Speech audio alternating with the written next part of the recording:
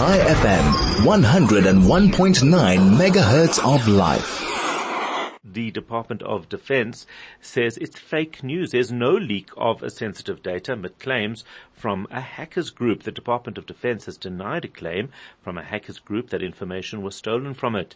The Snatch hacker group claimed that it had acquired sensitive information during a ransomware attack. The hackers group reportedly published proof, in inverted commas, of the leak as the South African National Defence Force began hosting a military ICT symposium in Pretoria. Joining us this morning is Kobus Marais. He is the DA Shadow Minister for Defence and Military Veterans at Parliament in the Republic of South Africa. Kobus Marais, very good morning.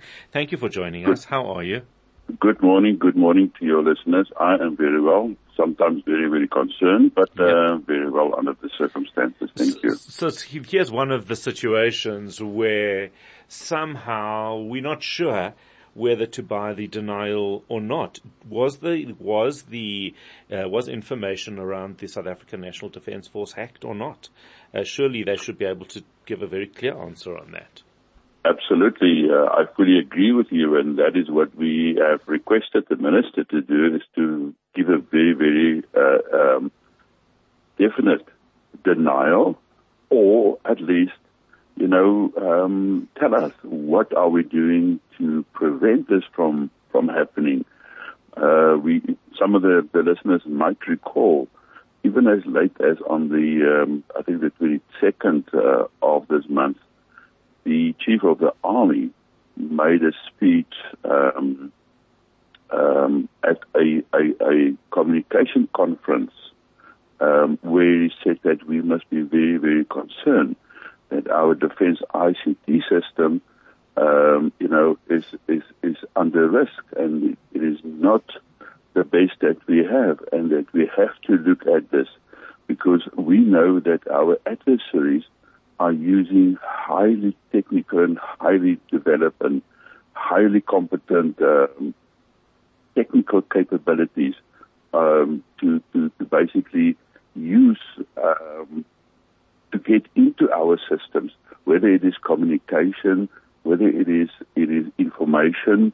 So there are indications that we are exposed, and we know that similar to everything, basically from, as prime mission equipment in the Defence Force, we know that our ICT systems are not the latest. It is not the most developed.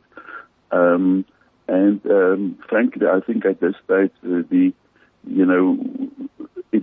is too difficult for the Defence Force to say bluntly that it has not happened. What we pick up from information from various sources is that it seems like this 1.6 terabyte of data from these hackers are available. And I've spoken to someone last week who told me that they have started or tried to download it, but it is just too much information.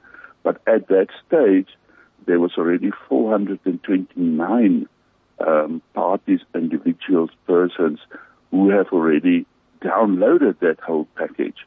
And that contains names, ID numbers, communication, code names, etc.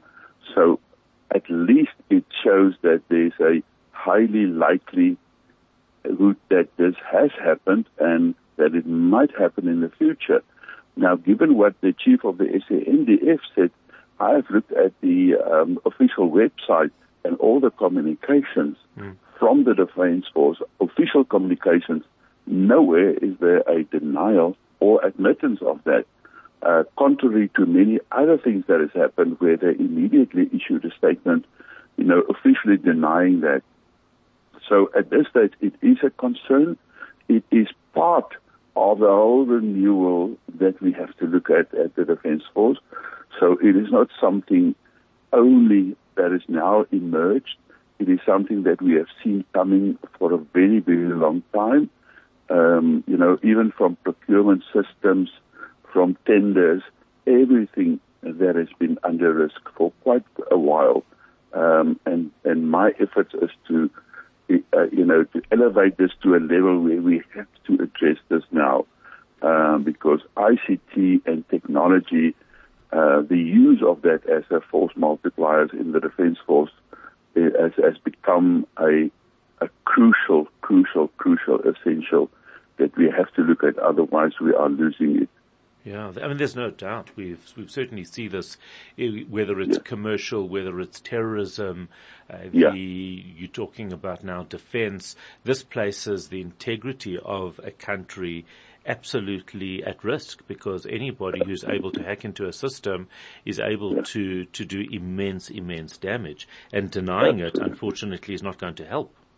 No, it is not denying. I mean, part of, as you've said, rightfully said, part of responsibility and accountability is also admitting that we've got a problem. Sure. And that we have to, because it's part of the way of convincing National Treasury to invest and provide money for the right priorities. Information technology and the use of high tech into the future is a high priority and is a correct priority.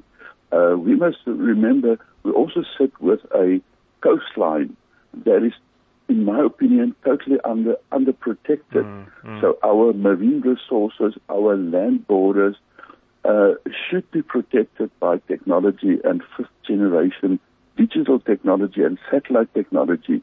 We do not have those capabilities, and if we are not investing urgently into that, we are falling behind. We must remember in some cases, we are using old analog technology, and our adversaries are using fifth generation digital technology. So there's no way that we can compete with that.